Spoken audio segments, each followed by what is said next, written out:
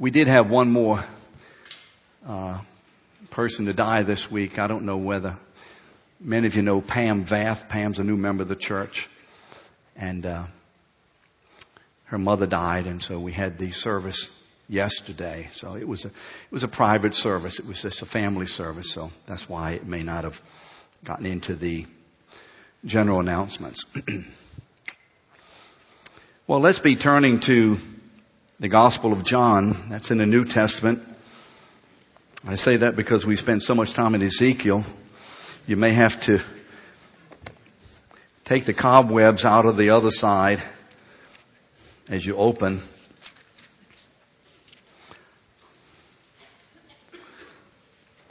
And this morning we're going to be in John 1 through 10, chapter 10, 1 through 18. And what I've done, I've just, rather than giving you notes today, there will be notes online. If you want the notes, the ones that I refer to, you can certainly go online or some kind of way we can produce them for you. But I really just wanted you to sit and maybe listen and hopefully receive, as we go through this material, this scripture, to receive the feeling, the expression.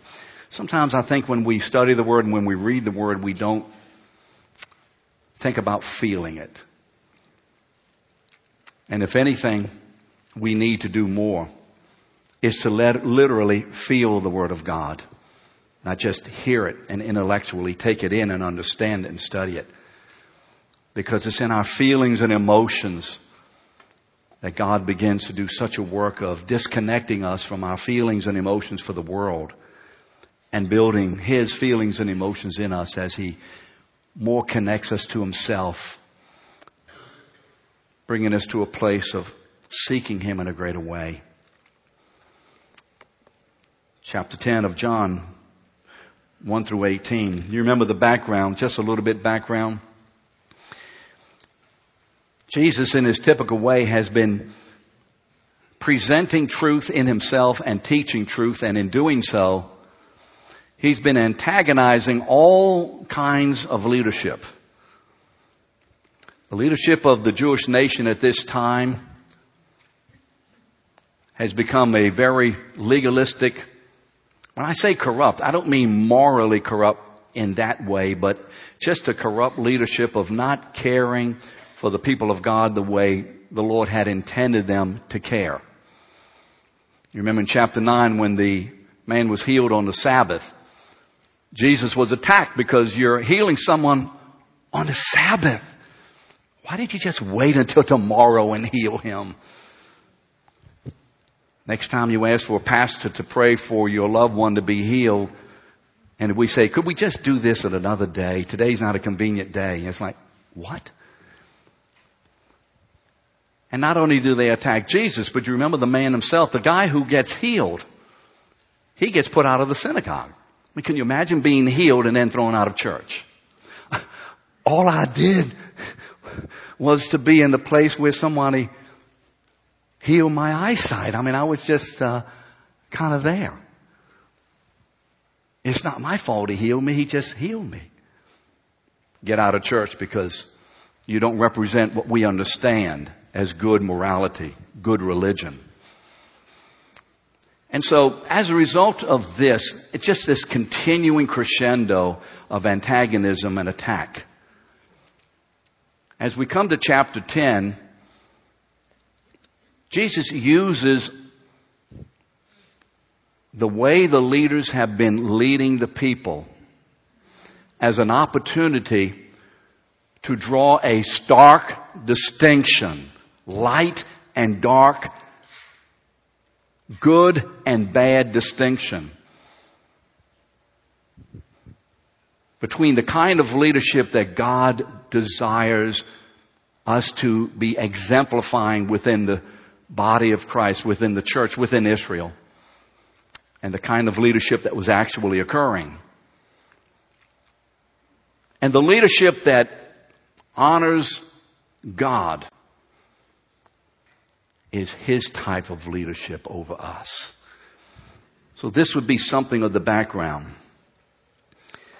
And in approaching and in dealing with this issue, and in taking the opportunity, Jesus is going to reach back, all the way back into the history of Judaism and all the way through, carry a motif, speak about a motif that transcends all of their history and begins in Abraham and continues throughout the history. And that is the pastoral, the sheep, the shepherd motif. And he's going to reference this leadership of God by using probably, if not the most, one of the most powerful metaphors that they have. One of the clearest that they have. Now, we don't have a lot of time to go back and preview all that. It's a wonderful history. But this is where we are today. He's going to show that God was their true shepherd leader. And their earthly leaders were not leading in that way. Father, as we begin to look at your word, Father, this morning we ask that this word, like every time we speak your word, whether we speak it in sermons, teachings, counselings, or just hear it or just share it casually, Father, that this word of yours will achieve what you have promised in Isaiah 55:11. So shall my word be that goeth forth out of my mouth. It will not return unto me void. Father, cause your word today to instruct us, correct us, encourage us, embolden us, assure us. Father, today, would you, as is your great way, shepherd us by your Spirit? For we are in great need of your constant, continual, loving shepherding. In Jesus' name, amen. So with this background, let's read verses 1 through 18 in chapter 10 of John. Truly, truly, I say to you, he who does not enter the sheepfold by the door, but climbs in by another way, that man is a thief and a robber. But he who enters by the door is the shepherd of the sheep. To him the gatekeeper opens, the sheep hear his voice, and he calls his own sheep by name, and he leads them out. And when he has brought out all of his own, he goes before them, and the sheep follow him, for they know his voice. Now a stranger they will not follow, but they will flee from him, for they do not know the voice of strangers. This figure of speech Jesus used with them, but they did not understand what he was saying to them. So Jesus again said to them, truly, truly, I say to you, I am the door of the sheep. All who come before me are thieves and robbers, but the sheep do not listen to them. I am the door. And if anyone enters by me, he will be saved and will go in and out and will find pasture. The thief comes only to steal, kill, and destroy. I come that they may have life and have it abundantly. I am the good shepherd. The good shepherd lays down his life for the sheep. He who is a hired hand is not a shepherd who does not own the sheep, sees the wolf coming and leaves the sheep and flees, and the wolf snatches them and scatters them. He flees because he is a hired hand and he cares nothing for the sheep. I am the good shepherd. I know my own and my own know me. Just as the Father knows me and I know the Father, and I lay down my life for the sheep. And I have other sheep that are not of this fold. I must bring them also, and they will listen to my voice, so that there will be one flock, one shepherd. For this reason the Father loves me, because I lay down my life, that I may take it up again. No one takes it from me, but I lay it down of my own accord. I have authority to lay it down, and I have authority to take it up again. This charge I have received from my Father. So we're going to go through this passage, but not in great detail because there's just an enormous amount to say, but we want to go through it at least in enough of a way and reference another passage that hopefully the Holy Spirit this morning will paint for us a picture of shepherding. God's way of leading versus the Jewish way, or the typical man way. So let's look at the verses. In verse 5, Jesus begins to contrast them with himself. In verse 5, they speak as strangers and the sheep don't recognize. But, verse 16, they will recognize Jesus' voice. In verse 8, they are thieves and robbers, refusing to enter through God's only door. But in verse 7, Jesus is the door. In verse 10, they have come to steal, kill, and destroy. But also in verse 10, Jesus says, I have come that my sheep might have life. And not only have life, but have it abundantly. They are hired hands who flee when the wolf comes. And you remember their fleeing causes the sheep to be scattered and snatched. But in verse 15, Jesus says, I lay down my life for the sheep. They care nothing but for the sheep in verse 13. But in verse 14, Jesus tells us, I know my sheep and my sheep know me. You see, Israel has been led by blind leaders leading the blind. Now, when Jesus stands and says, I am the good shepherd, when he says that, immediately ringing in the ears of the people would have been this passage from Ezekiel 34. Now, you thought we were getting away from Ezekiel. Turn to Ezekiel 34. Now, remember, when Jesus is speaking, he's speaking to these people who are thoroughly familiar with the Old Testament scriptures, which is what they had as their Bible, if you would. And so punctuated throughout his sermons are multiple references to prophecies of the Old Testament, especially when we hear this. Because when he says, I am the good shepherd, this is an astounding comment. You see, we hear it and say, oh, good, wonderful, that's nice. But that's not what these people would have experienced in that, because they knew these words from Ezekiel, where Ezekiel the prophet, under the leading of the Holy Spirit, speaks these words from the heart of God, indicting the leadership of the nation of Israel as the reason for Israel's being destroyed. And God tells them what he's going to do. Listen to these words. The word of the Lord came to me, Ezekiel speaking. Son of man, prophesy against the shepherds or the leaders of Israel. Prophesy and say to them, even to the shepherds, thus saith the Lord God, shepherds of Israel who have been feeding yourselves, should not shepherds feed the sheep? You eat the fat, you clothe yourselves with the wool, you slaughter the fat ones, but you do not feed the sheep. The weak you have not strengthened, the sick you have not healed, the injured you have not bound up, the strayed you have not brought back, the lost you have not sought, and with force and harshness you have ruled over them. Now, as we go through that, you should hear the words of Jesus ringing to the opposite. You have not sought for them. I have sought for them. You have not healed them. I have healed them. You hear the ringing voice of Jesus to the contrary of every one of these indictments.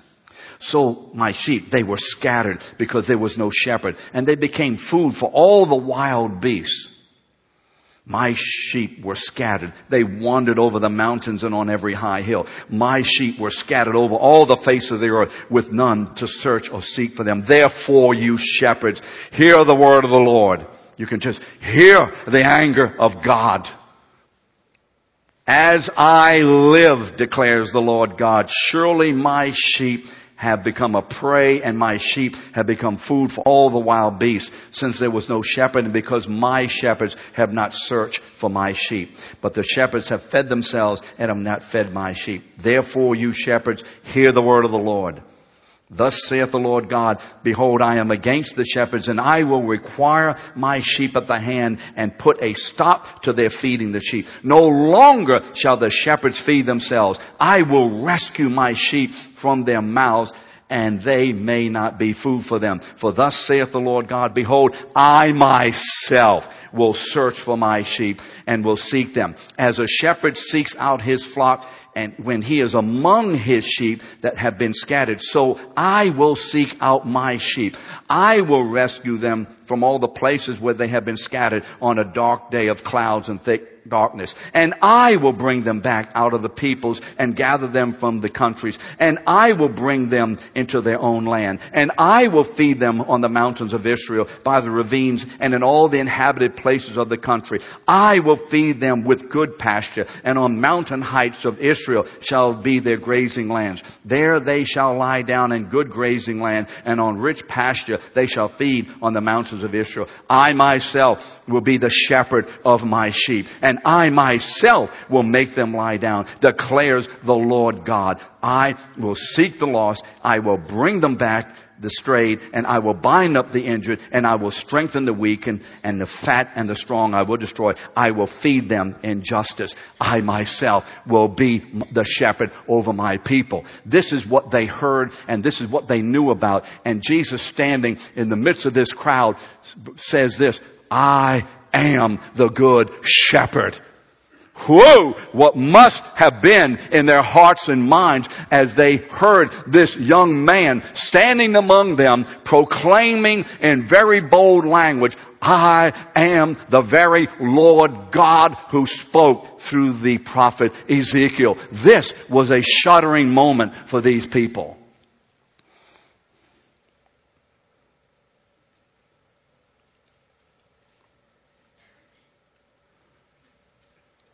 Why can Jesus say this?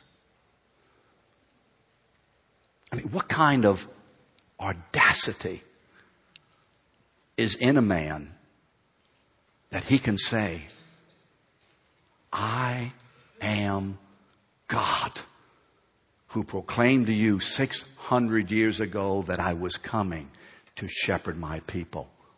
How can he say this? How can he get away with this? He can get away with it first and primarily because he is the Lord. Now, don't make any mistake about it. This is the primary major reason. How can he get away with this? Who does he think he is? He doesn't think. He knows. I am the Lord. Secondly, how can he get away with it? How can he get away with this? Look at verses 11 and 15. He repeats the same statement. The good shepherd lays down his life for the sheep. How can he get away with saying, I'm the good shepherd? Well, he can get away with it because he is the Lord, and he can say that he is the shepherd because he will in himself fulfill every aspect of being shepherding, even to the ultimate aspect of laying down your life for the welfare of the sheep. Only he can say this because only he is who he is and does what he does. You see, he's the Son of God who dies on the cross in order that God would make him our chief shepherd. He rises from the dead. He ascends into heaven, and he sits on the throne of God Almighty. And this one himself shepherds his people from the throne of God by the Holy Spirit. Now, what does good shepherding, or what should good shepherding look like in our lives? How can we evaluate whether my life is in accordance with good shepherding? Am I walking in the good of that? What does good shepherding look like? Well, let's turn back to Psalm 23. Obviously, Psalm 23 is probably the most well-known and popular of all the Psalms. David has written this out of the rich tradition and history and experiences of his own shepherding. Remember in 1 Samuel, when Samuel the prophet is looking for a replacement for Saul, the Lord says, go to Jesse in Bethlehem. And one of the sons of Jesse is my man, the man after my own heart, and I'm going to anoint him as a shepherd over my people. And so they go through all these boys, these tall, big guys, big old burly guys, whatever. And Samuel said, hey, this has got to be the guy. No, the Lord doesn't look at the outside. He looks on the heart, you see. He doesn't evaluate as to the physical. He evaluates as to the spiritual. And so finally, is there anybody else? It got to be somebody else, because I know God didn't make a mistake. Well, there's young David. He's about 20 years old. He's out there tending the sheep. He's a shepherd. Bring him in. And when David came in, the Lord said to Samuel, this is he. This is the one who will shepherd my people. You see, I have trained him for 20 years out on the slopes and in the pastures and in the difficult places. I've trained him to be my shepherd. And so David writes this psalm giving the experiences of a shepherd. And so what he says in here is first-hand information. He didn't go to a commentary and began to collect information. He says, this is what real shepherding looks like. And under the inspiration and leadership of the Holy Spirit, David pens this psalm so all of us will always and clearly know what good shepherding is to look like. Every leader, whether you're a leader in the church, whether you're a leader in the home, wherever it is that you lead, you and I, we should have a very good grasp of Psalm 23 as to the issue of who we are, how we are doing it, and all the various issues of our shepherding. If you want to know how to lead, if you want to know the details of leading and the effects of good shepherding, read and study Psalm 23. So let's look at Psalm 23. And we're going to break it down into 3 sections. First of all, verse 1, we're going to talk about Christ's relationship to us, who we are in Christ, His presence in us, which is the foundation of the rest of the psalm. Then verses 2 and 3, we're going to talk about His work in us.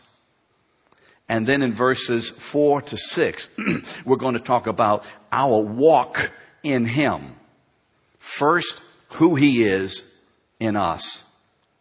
Then secondly, what He has done, and third, what is the result of it. So let's go through it one verse at a time. And now this is going to be a very, very thumbnail sketch. But what I believe the Holy Spirit wants to do is to just broaden our understanding of shepherding and of leading and of following, and get a much larger view of what God's kind of leadership is for my life, for your life. For everyone who is saved, everyone who is in Christ, this is the way the Holy Spirit shepherds us. And this should be our experience.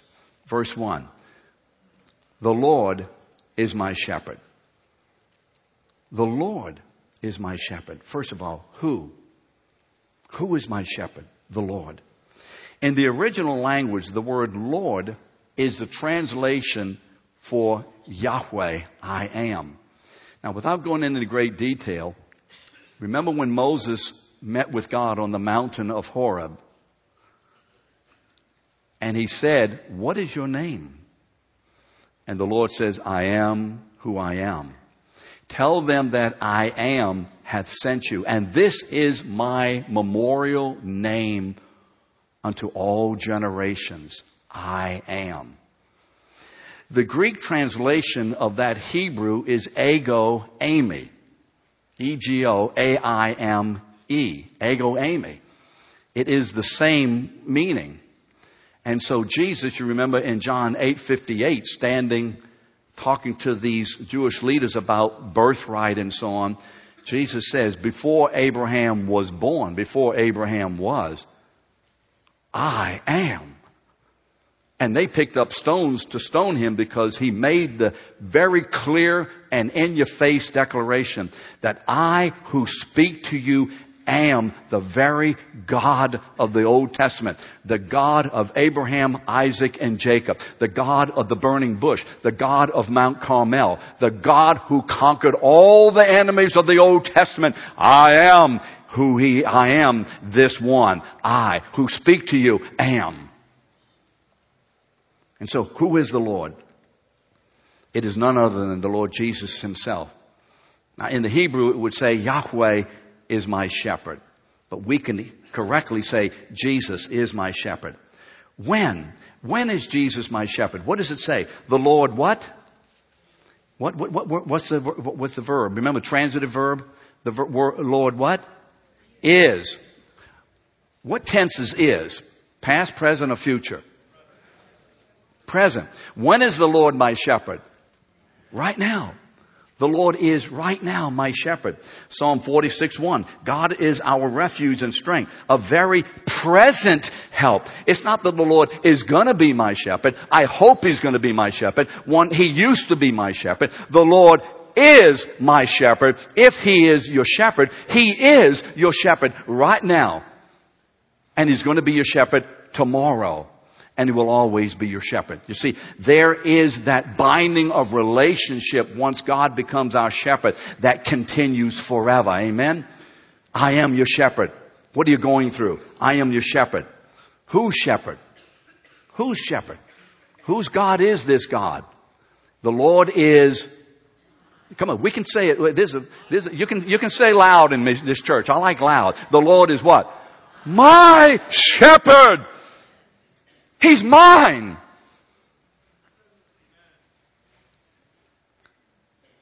Just look at Scott and Grace. They're right now at a place in their marriage where she's mine. Isn't God's mercy good for you? Grace, he belongs to you.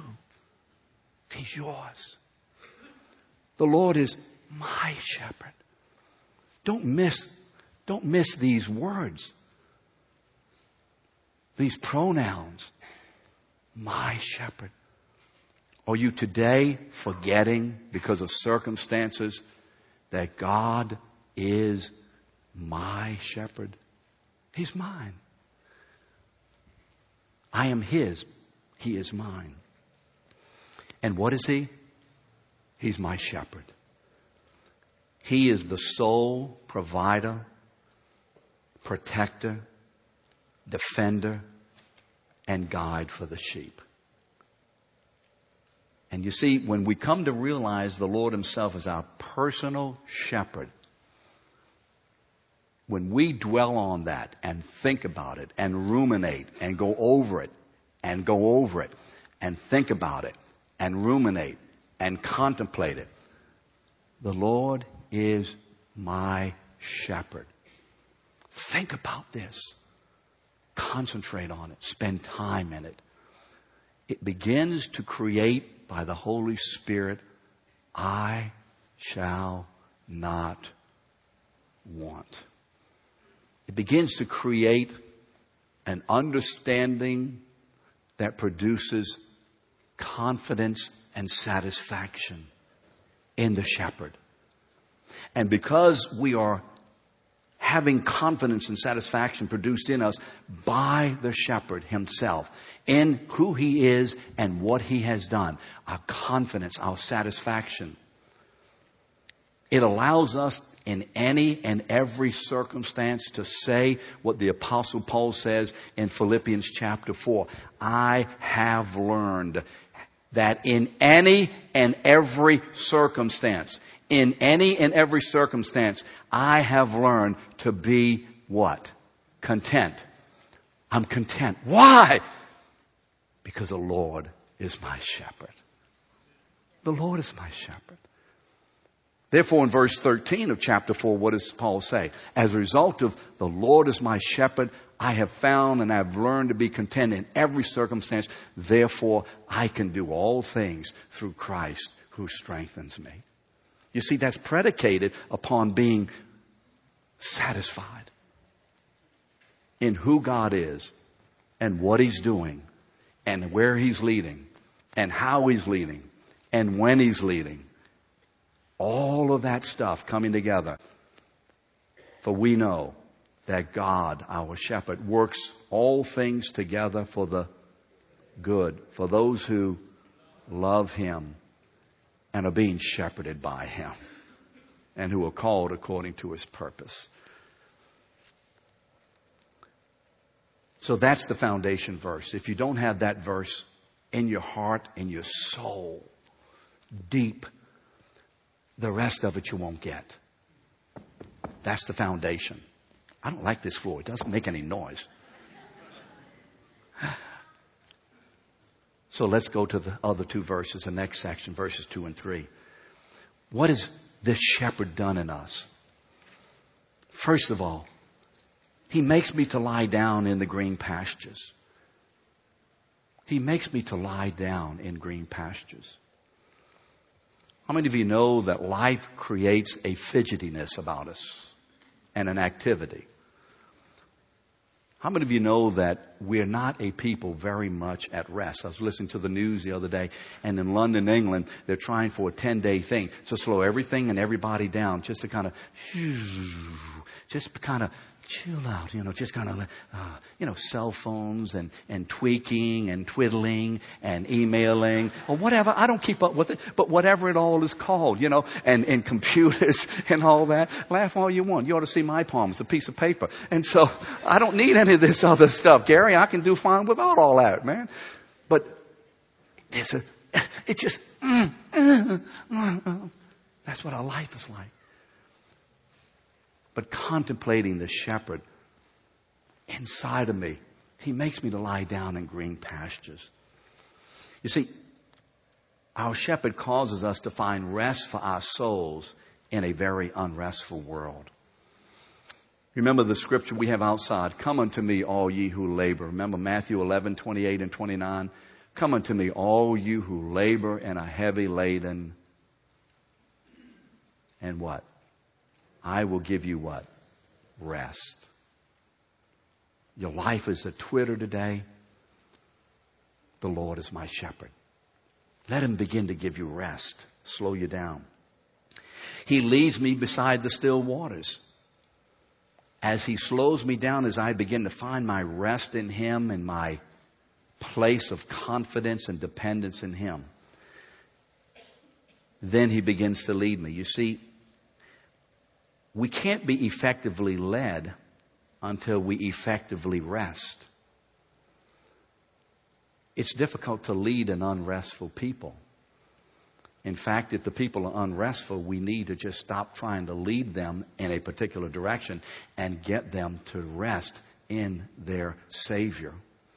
And once they rest, then they can be led, you see, in beside the still waters. The waters are calm so the sheep can drink. If they're moving around and all that, and moving water, the sheep are spooked and they won't drink. Calm waters.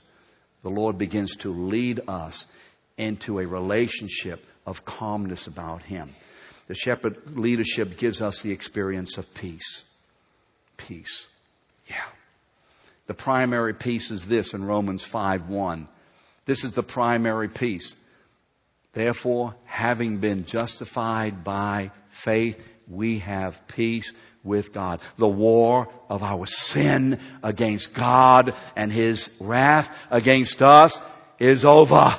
It is finished forever. Therefore, the peace treaty has been signed in the blood of the Lamb by God the Almighty Himself, and our lives have now come under the peaceful rule of God. Amen. Philippians 4:7, and the peace of God. First peace with God, and now the peace of God, which transcends all understanding. We don't understand this, but I know because I'm feeling and experiencing it. The peace of God, which transcends all our understanding, will guard or garrison, fortress your hearts and your minds in Jesus Christ, and it will protect you from all the outrageousness of this world. And as a result, we can begin to live at peace with one another. We can't live at peace with one another, and we don't do it effectively because we are not living at peace with God. Any antagonism that you are experiencing with other people, not just the problem is not the other person. The problem is your relationship and walk of peace with God. Go back and think about it. The Lord is my shepherd. Why? Since He has made peace with me, would I ever, under any circumstance, not live at peace with those who are His? Why? Why? Let you feel it. Feel it. Feel it today. And what does this peace do? He restores my soul.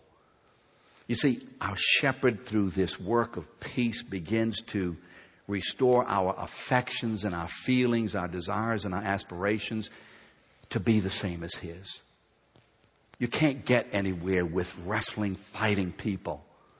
But once the peace comes, the doors of the soul begin to open. And we begin to experience the flushing, cleansing of the irritations and the anxieties, the angers, and all of that stuff as peace sweeps over us. And God begins to give to us a change in our soul of who He is.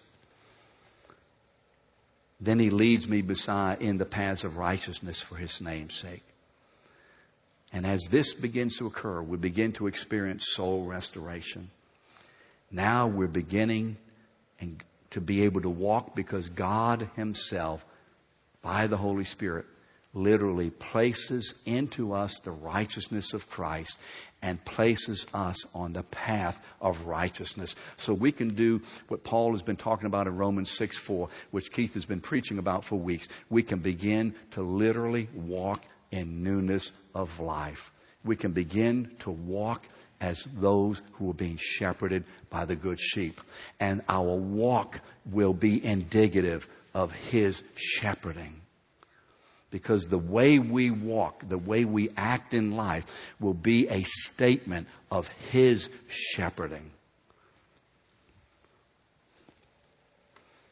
So now let's turn to verses 4 through 6 and let's look at what our walk is to look like.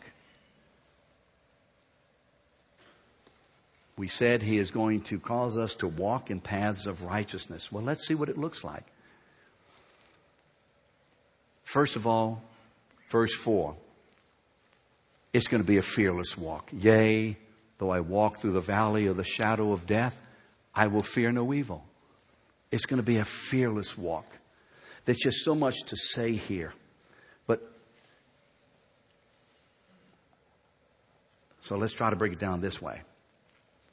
First of all, the path of our walk is through the valley of the shadow of death.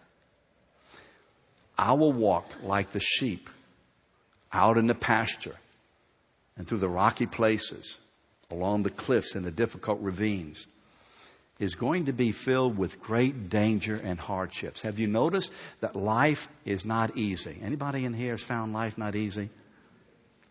Wonderful. Anybody else found life is not easy? About 5 or 10 of y'all. How many of y'all found life just easy, like smooth, and no problem, no nothing? Okay, maybe that's the way to ask it. Life is filled with dangers. How does the shepherd encourage the sheep to walk through the dangerous places? Well, you see, the shepherd leaves the sheep in the pasture here. Now, sheep, what we're going to do is go over to that place over there. Yeah, but in order to get over there, have you seen the difficulty, the problems, the attacks, the dangers? Do you know my life? Do you know what's happening? Right?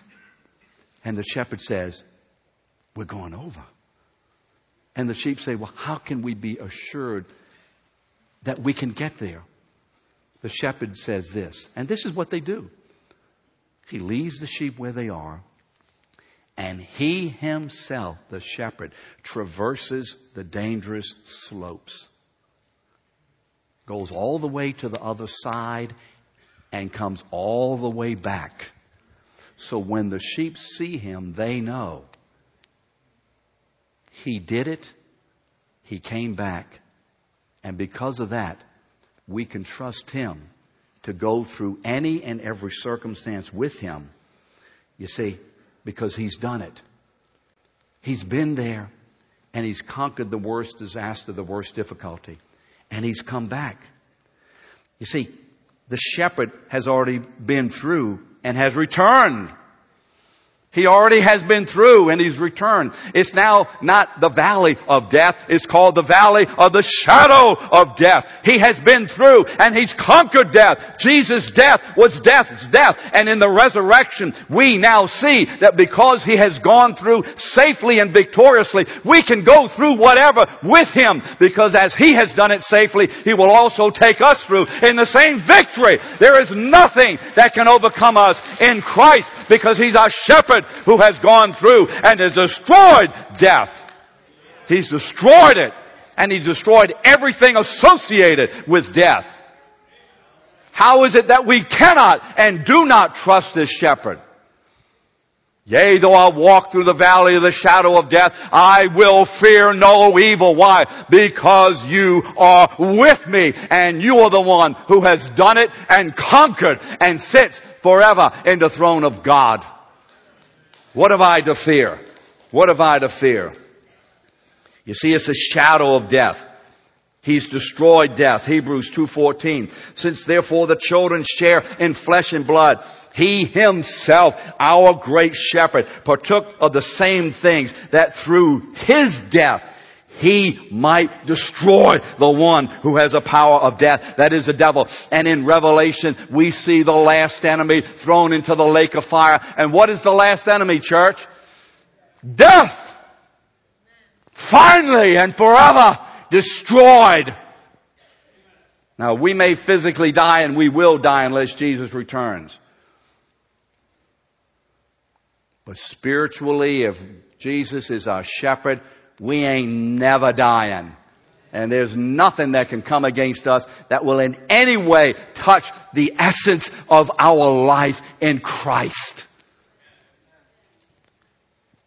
Remember that when you don't get a paycheck. Remember that when the stock market goes fluid. Remember that when the president said he's going to do this. Remember that when the mayor does this. Remember that when the Republicans do the other thing and the Democrats do that thing. Remember that when your husband acts a certain way, your wife acts a certain way, your children act a certain way, your neighbors act a certain way. Remember that when your pastors act a certain way. Remember these things.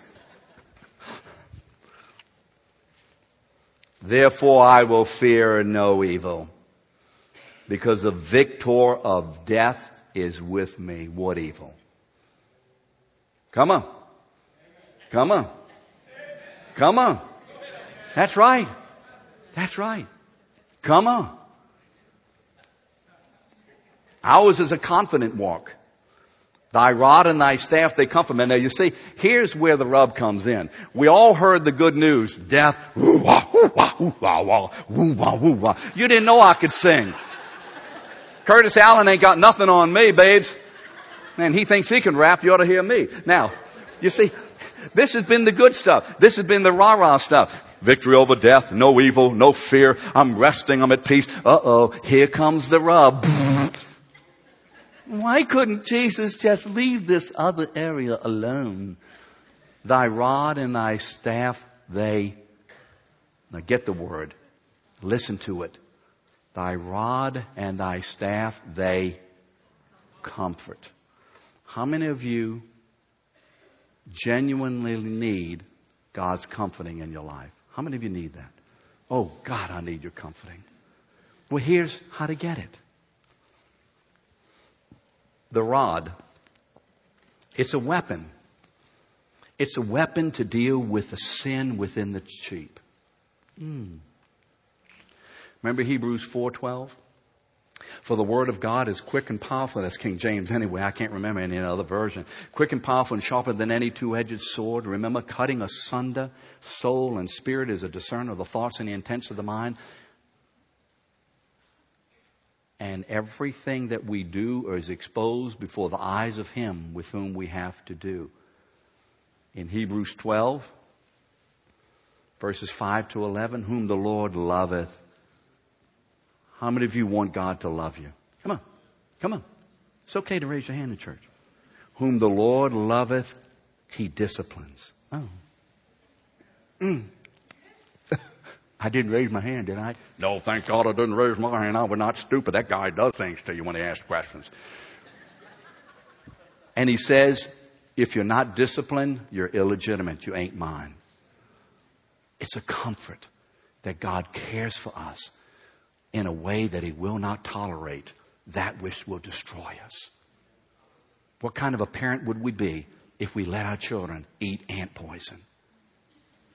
Come on. God cares for us. His rod is a disciplining tool, not only within me, but this is the part I like now. I like the other part too, but I think I'm somewhat prejudiced. The rod of a shepherd is also a weapon against the attack of the predator. And he beats the predator to death. 1 John 3:8, and for the Son of God has appeared for this purpose, that he might destroy the works of the devil.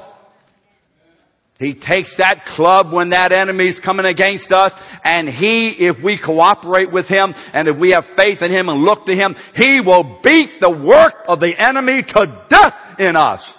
We do not have to tolerate the activity of the enemy in our life. We don't have to tolerate it. If he's beating you, then go to the shepherd and let him take up his rod and swing that thing against that slimy serpent. If he's beating you, it's your fault. It's your fault. Thy rod and thy staff, they comfort me. The staff, you remember the staff, the crook, the thing like that? The staff is used to gather. Come on. It's used to gather, it's used to guide, and it's also used to rescue. The sheep falls in the ditch, that crook puts it way down there and drags the sheep out of the ditch back to the fold. How many of you are glad that Jesus has a staff?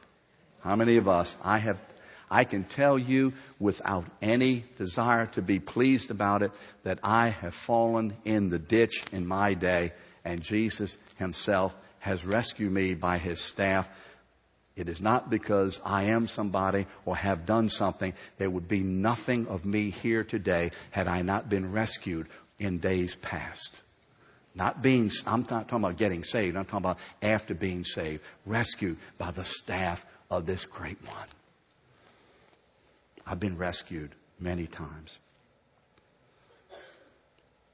Our walk is not only a confident walk, it's a prepared walk. Verse 5. You prepare a table before me in the presence of mine enemies.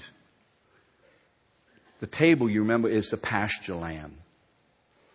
The place where the sheep would graze and find suitable nourishing. The preparation of the table, the shepherd had to spend an enormous amount of time looking for the pasture land, preparing it, salting it, making sure that there were no local weeds or crazy weed, and all that kind of stuff. Making sure that what the sheep ate was good. Preparing the pasture. You prepare a table present in the preparation of the table.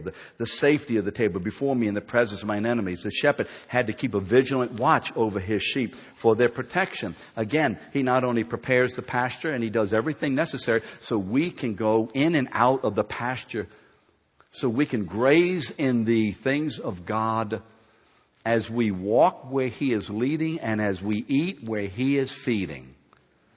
You see? Now, you go eat somewhere else and you get sick, don't you go blame Jesus.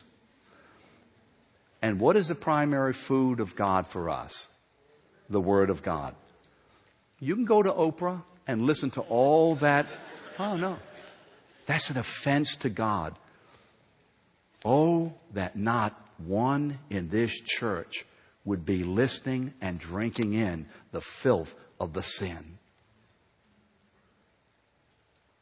When you have the Word of God. Why? Well, I'm interested. I'm curious. You know how many people have been sucked into hell by curiosity?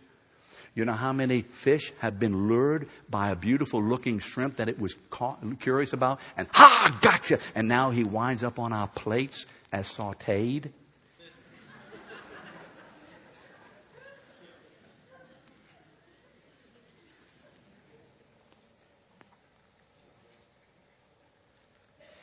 Forgot where I was.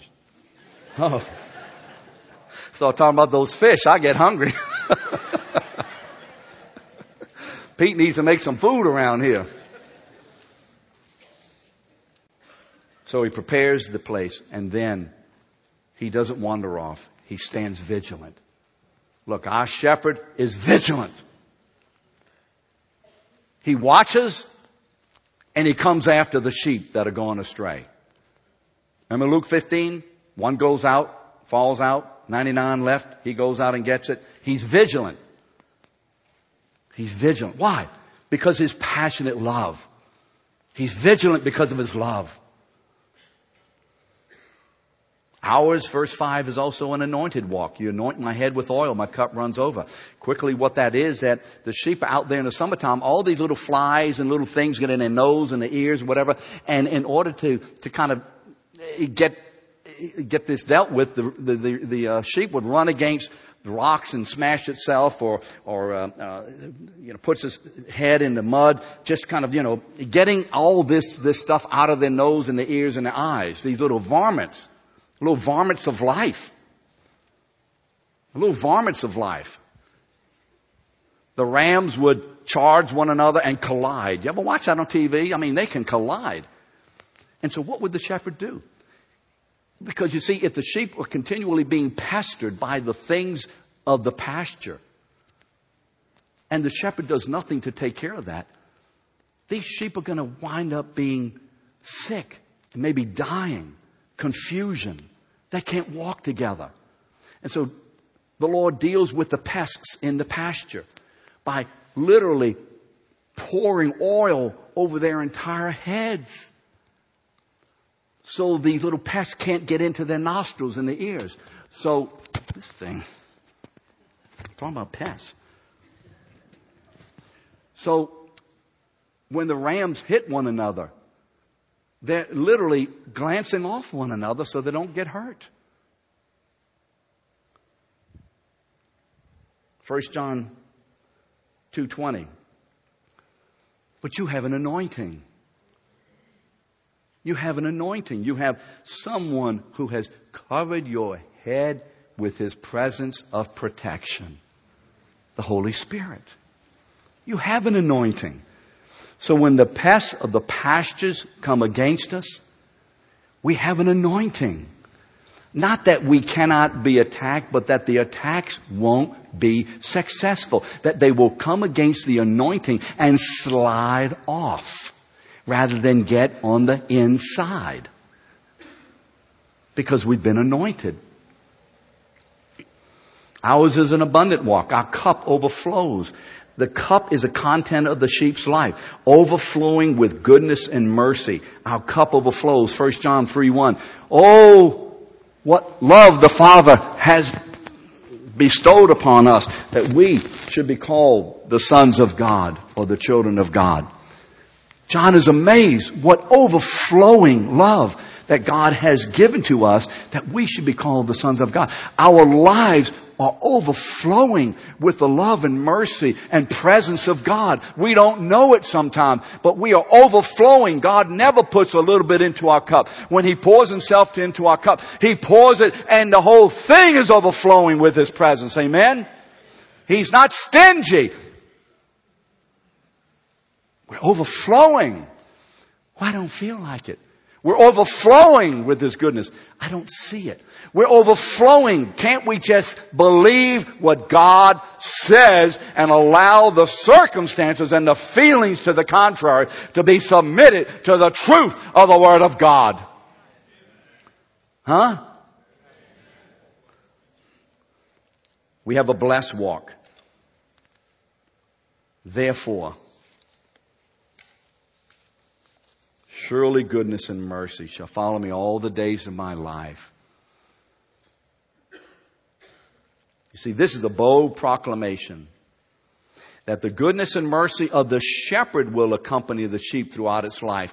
And this proclamation, this assurance, is based in the person and work of the shepherd rather than in the worth or work of the sheep.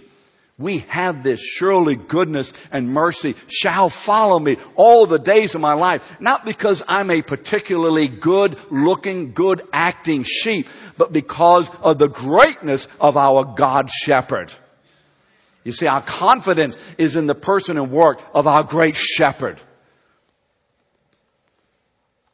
It declares the faithfulness and the ability of the shepherd to provide for his sheep with a life filled with his goodness and mercy. And finally, we have an eternal walk. You can't take it with you. They don't know anything, do they? Honey child, I'm taking it all with me. How many of you taking this with you? How many of you taking it with you? Some of us are anyway. I'm taking every bit that the shepherd is doing in me and for me. I'm taking it all forever. I'm not going to lose a thing. Not because this man is so great, but because there is a great God who lives in this poor man. And I'm not going to deny the greatness of God by tweedling it away. We're taking it with us. And I will dwell in the house of this great shepherd forever. John 14:3, let not your hearts be troubled. Remember the night of the crucifixion. Believe in God, believe also in me, for in my Father's house are many rooms, many. If it were not so, would I have told you that I go to prepare a place for you? And if I go to prepare a place for you, has he gone to prepare a place for us? Has he gone? Has he gone? Has he gone to prepare a place for us? And if I go to prepare a place for you, I will come again and receive you to myself, that where I am, there you may be also. We have an eternal walk of glory, don't you see? You see, what assurance? What's the source? Our shepherd has demonstrated his love and care in the cross and has been displayed for us in the resurrection and in his exaltation. Our shepherd has demonstrated his ability to protect and provide by defeating Satan and destroying the power of sin and death in his resurrection. Our shepherd has demonstrated his personal fidelity to his sheep in every circumstance of their journey by giving his Spirit. This morning, if you are a member of the flock of God,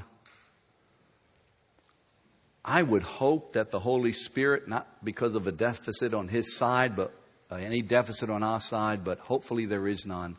I would hope that the Holy Spirit has given us greater assurance and excitement and boldness in being the sheep of God. Have you experienced this kind of personal care? Have you experienced this? Are you here this morning and you may be able to say, I don't have this kind of personal experience with God. I don't have this. I would love to have this. I am shepherding my life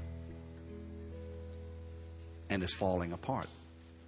You see, what God is doing is showing you you can't shepherd yourself. And you can't be shepherded by anyone except God through the Holy Spirit and the ministry of the church. You can't be shepherded correctly except that way. And if that's not where you are, that's not what you have experienced, and this morning you're experiencing two things. A desire to get out from underneath the shepherding that you are already under, and to come in to a relationship of this new shepherd, this Yahweh, this Jesus Christ, this Lord of glory, this I am, who will shepherd you all the way into the halls of heaven and away from hell. Do you want his shepherding? Let's stand together. If you have never decided to want His shepherding, you've decided to try to do the best you can, you go to church, you try to live right, but you've never experienced the personal shepherding of the Lord Jesus. You've never experienced it.